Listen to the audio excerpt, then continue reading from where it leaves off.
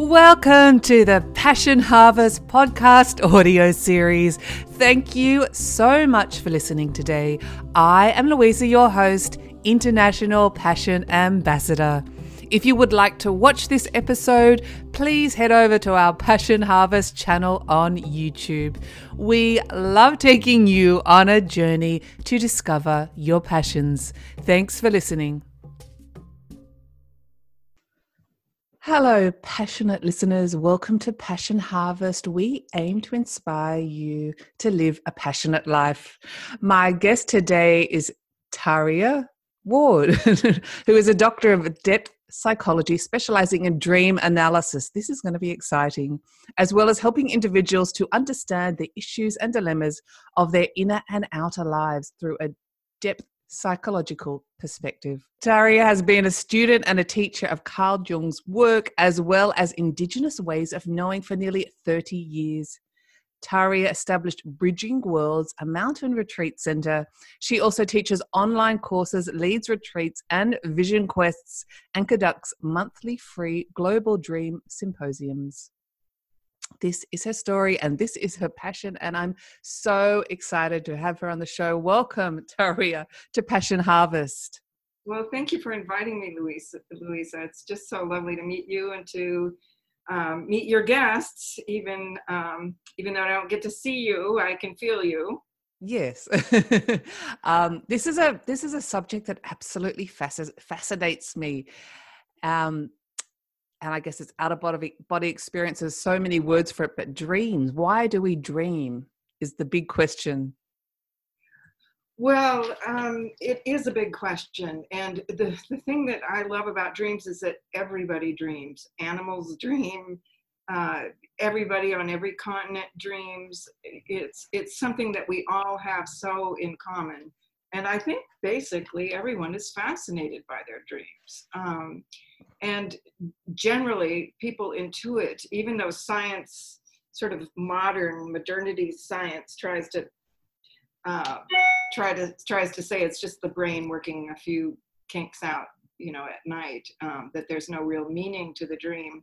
I think basically everyone intuits there's power and meaning and purpose to our dream life. And for millennia and ancient times, everyone has known about dreams. All of our myths and scriptures, most of the activity in all the scriptures are guided by the prophets and the seers and just the people in the stories having dreams that moved their lives in significant ways. And if we pay attention to our dreams, those dreams are waiting there to guide us in such significant ways. I've lived by my dreams since I was 24. And I'm 68 now, so I won't even try to do the math on that. But that's still young.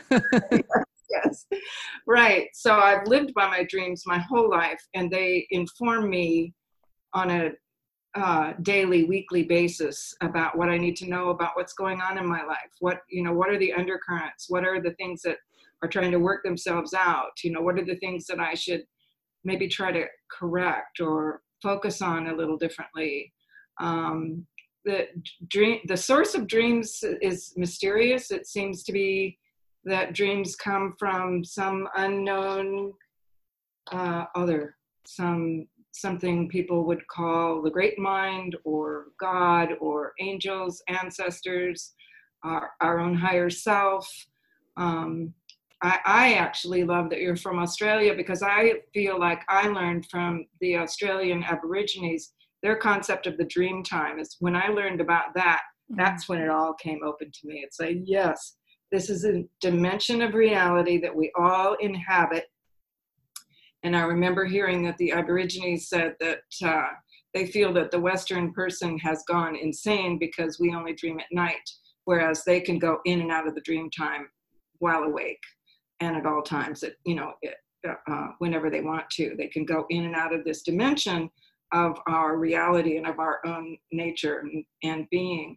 And the fact that Western people have marginalized the dreaming and the experience of the dream time to just sleeping at night has, we have lost a lot of connection to the truth and the wisdom of our nature and of the nature of the world and the cosmos.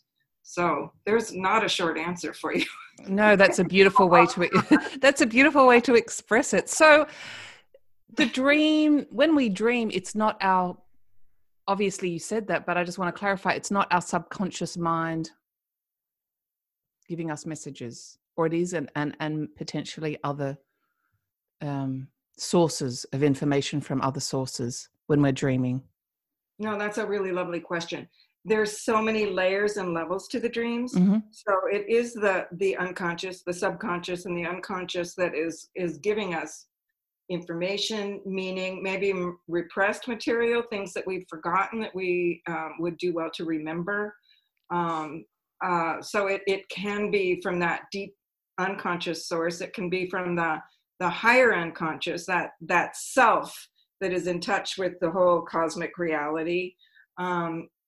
It can be coming from maybe an ancestor, or a source that one would consider another being that is also communicating or instructing us in the night.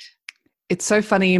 Yesterday, you talked about animals dreaming. My dog, I was sitting on the balcony yesterday and the dog was sleeping, but I knew it was dreaming because it was almost barking or whimpering in its dream. And I thought, do I wake her up or not? Well, my dog used to run in his sleep, Yes.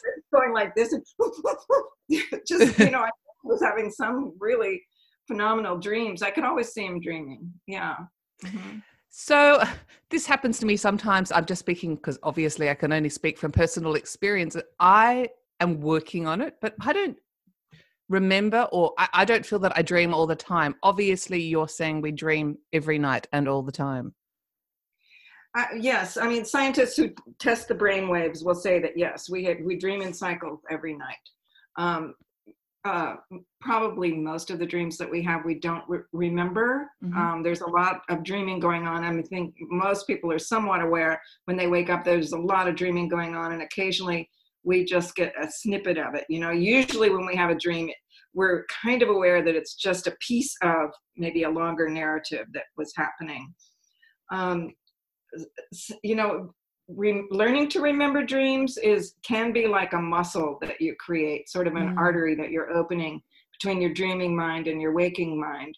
So if you put a pad and pen next to your bed, make an intention when you're going to sleep, tell your dreaming mind you want to remember, and then write down when you wake up, or sometimes I do it just even in the dark when I roll over, just a few images from the dream that will help me pull it back in the morning.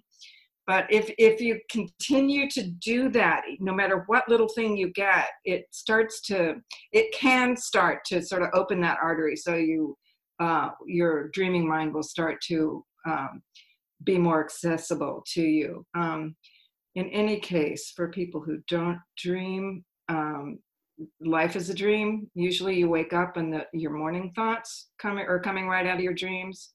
If you kind of stay with those. That's interesting.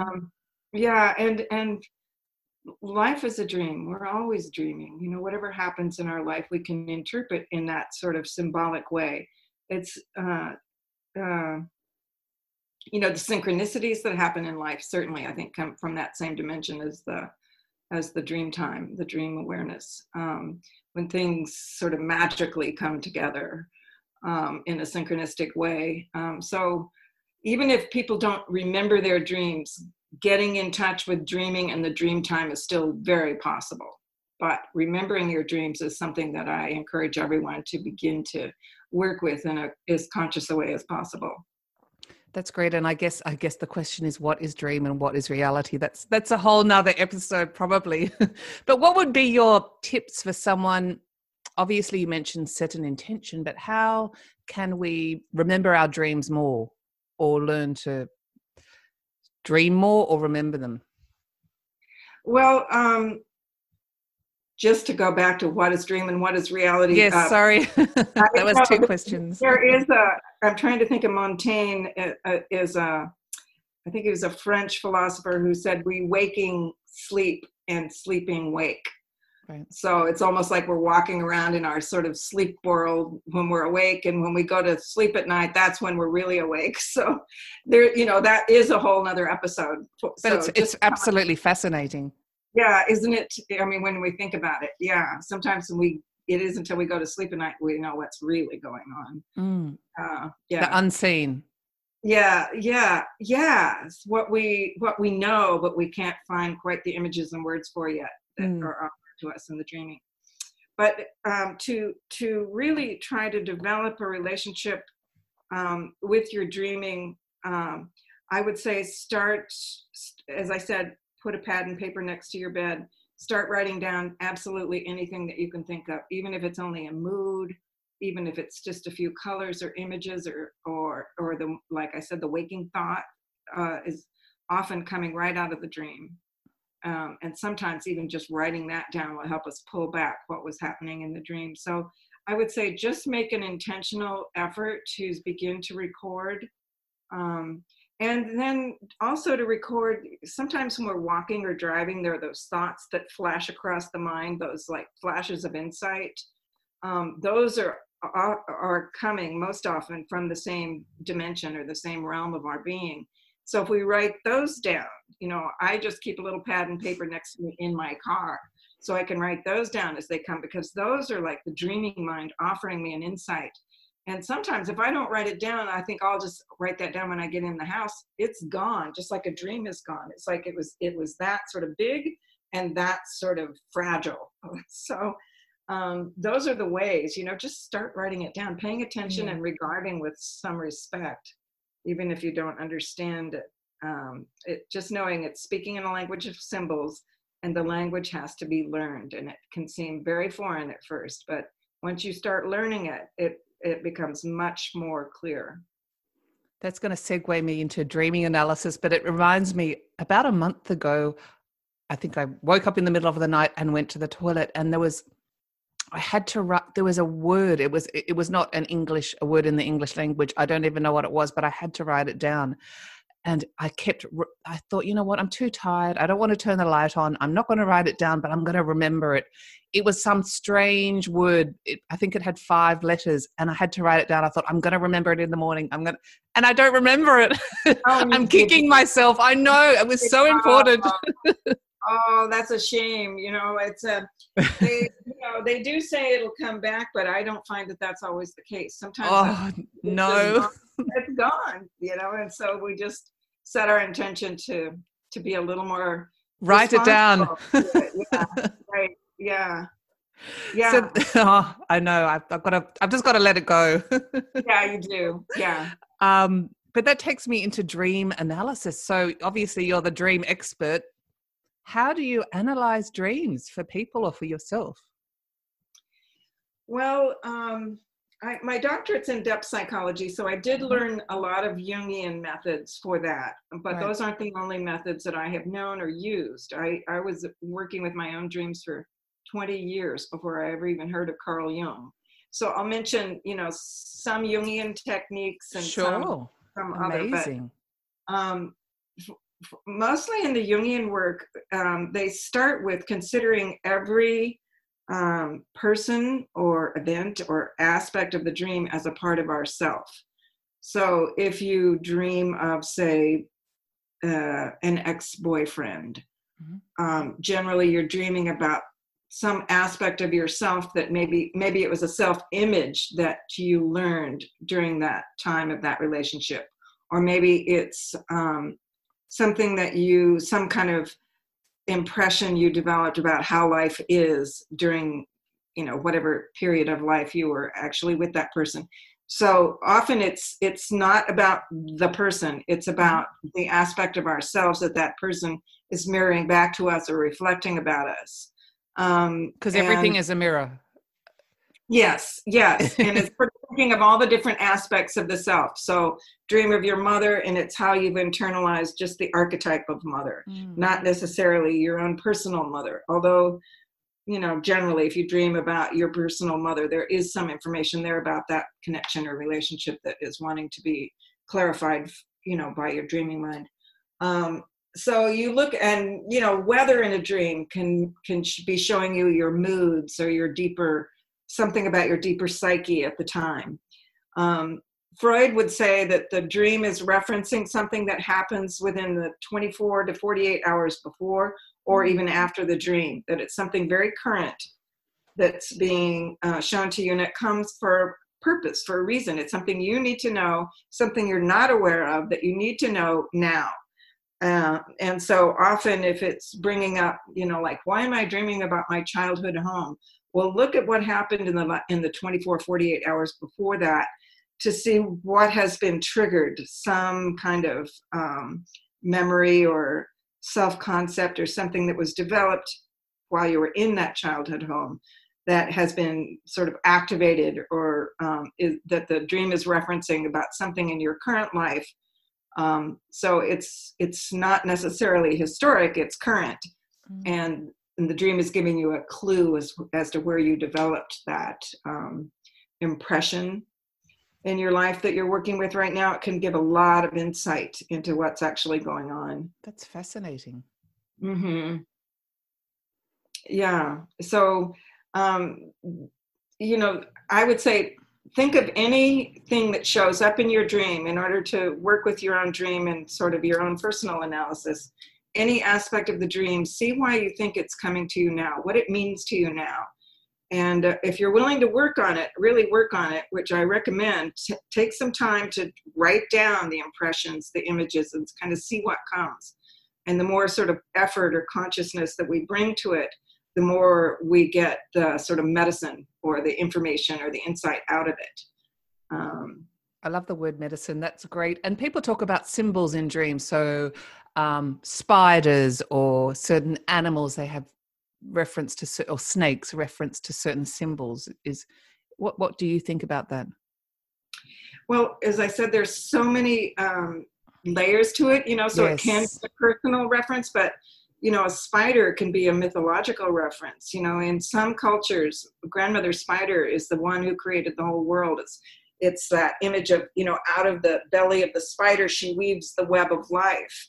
And so it could be mythologically working with some of these deep images that are in the collective psyche or the collective unconscious. That was one of Jung's contribution, is to know that we're connected, we're kind of plugged in to the collective unconscious, and mythic images, even scriptural references of a scripture we haven't even read yet, can be coming to us in our dreams because they're in the collective unconscious, and we are in that dimension where we can be picking up, just like a radio wave, some of the information that's in the collective unconscious. So often, a snake was one of the early symbols of the Great Mother. If you look at the ancient feminine, she's holding a snake in each hand, and it's because there's something about the snake whose body is always on the earth. She's really an earth creature, very psychic and intuitive.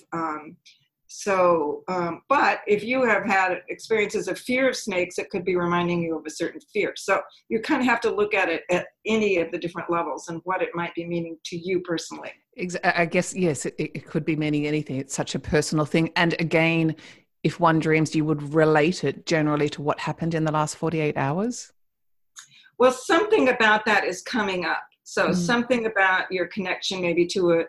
If, for example, it's a fear, something is triggering that fear. It may be something that's happening in the workplace, or something you read in the news, or some maybe argument you had with someone, or something like that is triggering whatever that image is giving you a little more information about. Now, that's Freud's theory. I think it's a good place to start, a good place to look. I don't necessarily think that anything is across the board always true. So, it could be coming from a whole other dimension of our being that is sort of beyond time and space. So, yeah, fascinating. And I do get what you mean by dimension, but would you mind just explaining what you mean by other dimensions when we're dreaming? Well, that's really a good question. To me, in my sense of how things are, this material world, the physical world that we can see is just one dimension of reality. There's the energetic dimension, there's invisible dimensions if one believes in ancestors or angels or spirits of any kind, those live in a different dimension than the one that we can actually see and smell and touch. And Buckminster Fuller, who's a great philosopher and scientist, said that 99.9% of anything that's affecting us at any given moment can't be seen or smelled or touched. You know, that 99. I love that. That's amazing. There's so much in the invisible realm, and the dreams are real clues to what's affecting us that's in the invisible realm, and it's our way of picking up the information. It's available to us, and if we focus on just what can be seen and touched and smelled with our five senses, we're missing out on 99.9% of reality, according to that theory. You know, so if we stay just with that, we've got a pretty limited idea of what's true, what's so. So I love that quote. So, I mean, what it sounds like to me, it's almost so when we sleep, our physical body is resting, but our sort of egoic mind moves to the side, and we're allowed to open up to these realms of possibilities with our subconscious. Yes. I mean, one of my earliest dream teacher, who was, like I said, years before I ever learned about Jung. So I don't know if Jung would have said what I'm about to say, but she said that we actually leave our bodies and inhabit these other dimensions, these invisible dimensions, and that we're connected to our bodies through what is called a silver cord. Mm-hmm. And you can find those references even in a lot of the mythologies and in the Christian Bible and that sort of thing, that we're connected to our bodies through a silver cord, but that we can leave our bodies when we sleep. And that's when, I mean, I've had my sister in India see me just walk in a room. And, you know, if that is actually true, I would say probably I was sleeping and she saw my subtle body that had left my physical body behind. And there I am. I'm someplace else. That to me would be termed as astral projection. Mm-hmm. Yeah. So, right. I don't know. Is that correct? Is that? I don't know that much about astral projection. I've never studied it. I know the reference to it, and I would say that's probably true. What I'm talking about is what they would call that. And people can do that while they're awake, but I think that we also while we're asleep, we're having experiences in these other dimensions that sometimes we remember when we get back into our waking body, and sometimes we don't. And then I guess the other terminology, which is used very often, is lucid dreaming. Yes. Which, from what I understand, is you're able to be, to an extent, conscious in the dream or direct the dream. Is that correct? And do you practice that as well? No, I don't. I know of those who have, and I have respect for those who have. But one thing that has called me away from it is I like to let the dream just be itself. I don't particularly want to get in there and start, messing with things or moving things around in the dream. But I know that there are reasons that people do that. Like if there's a fear that's coming to somebody in the night, they want to be able to wake up in the dream and address whatever it is and change that dream or interact with the energies or symbols or whatever it is in that dream life. And I know there's purpose to it. It's not a study of mine. It's something I originally had a little suspicion about because I feel like we want to control everything, and now we want to get in there and control the dreams too. Yes. But I have heard lectures and read a book on it that let me know that there is real purpose to it. So I don't want to say anything other than I respect it and don't know a lot about it.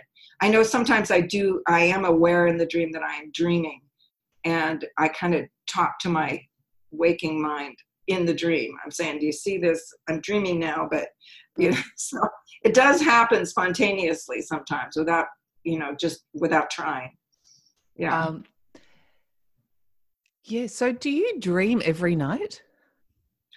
No, I don't. But I would say. Well, sorry, I'm so sorry to interrupt, but you would dream, but you don't remember. Let me rephrase that question. Yeah, right, exactly. Right. Do I remember my dreams every night? No. I guess probably you're right. We do dream every night. I think that's understood. But probably 2 or 3 times a week, I wake up with a dream that I write down. And I would say it enriches my understanding of life and the world and myself consistently. There's almost never anything that feels pointless about this dream. Sometimes it's something that I just don't have time or attention to work with as much as I wish I could. Yeah. But sometimes it really affects how I see myself in my day very much. So can I ask, is there a most vivid dream that really was profoundly changed your life or had some impact on your life? Oh, gosh, there are a lot of them, but I'll just tell you the one that comes to mind. I was living in Los Angeles. I'd been there for 30 years. And I came to a conference out here in Western North Carolina where I live now. And started to consider, my youngest daughter was going off to college and my marriage had ended. And so it was a time, and I was finishing my doctorate. And so it was a time when I really could change up my life. Whereas before that, with kids and marriage and all that, I couldn't have. So I was considering moving out here and starting a retreat center out here in the mountains. And I wasn't sure. I was very drawn to these beautiful mountains. These are the oldest mountains in the world.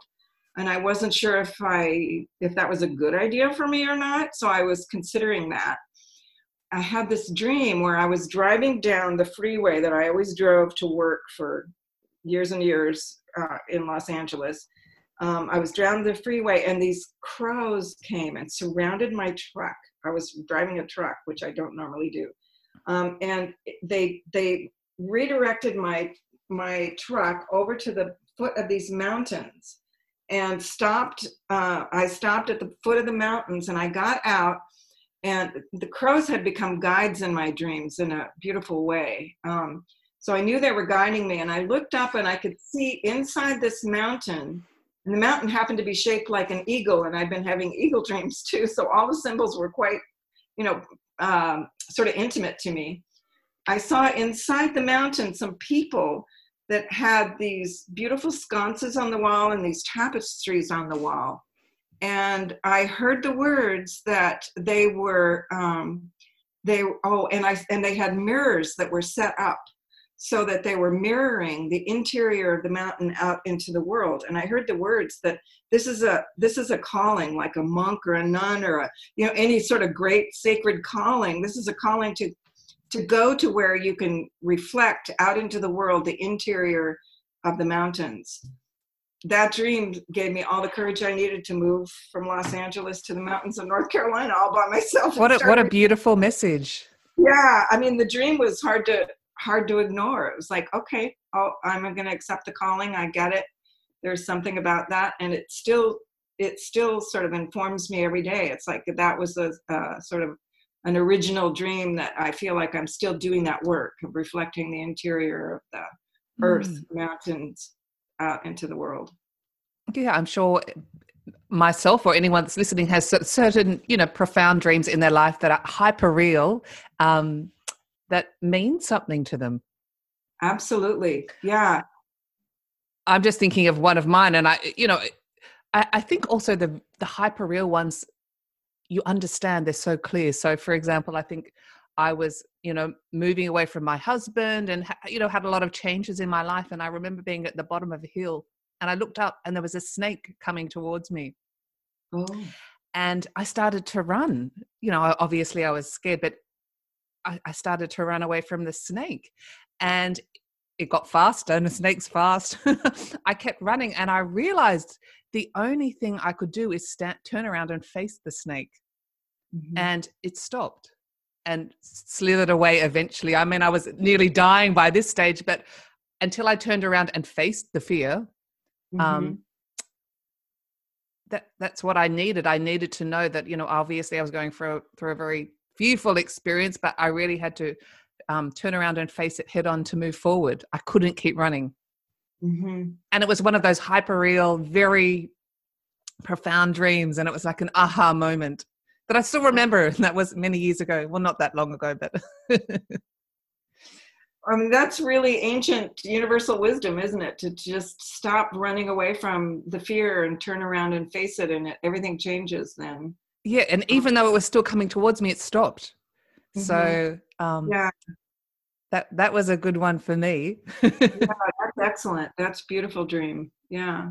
And I know, as before we started the show, you mentioned that some people had met you in their dreams, or you had met other people who you hadn't met in our waking state.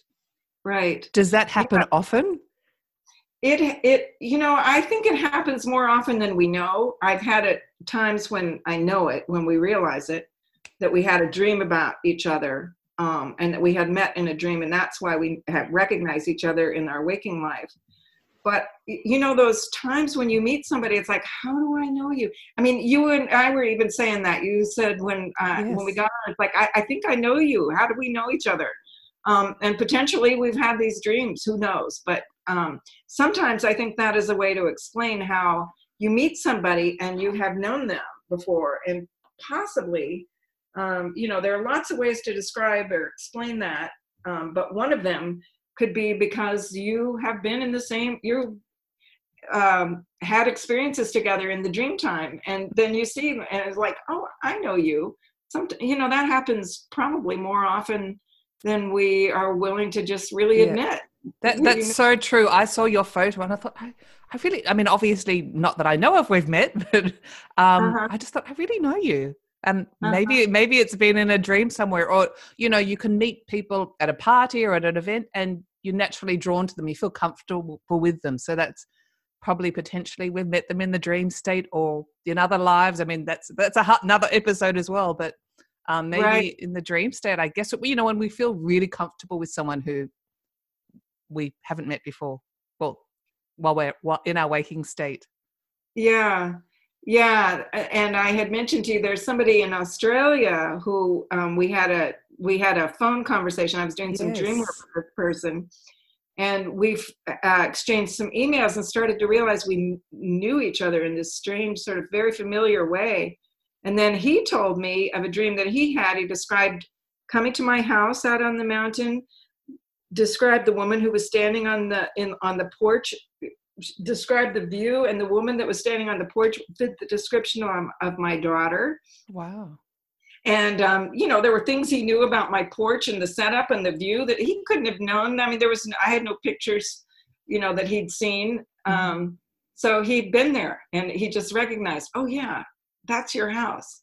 How Isn't that amazing. interesting? Yeah. Yeah, I mean, And that's telling us something. it is. I mean, it goes back to the 99.9% of everything that happens outside Yeah, of this I will body.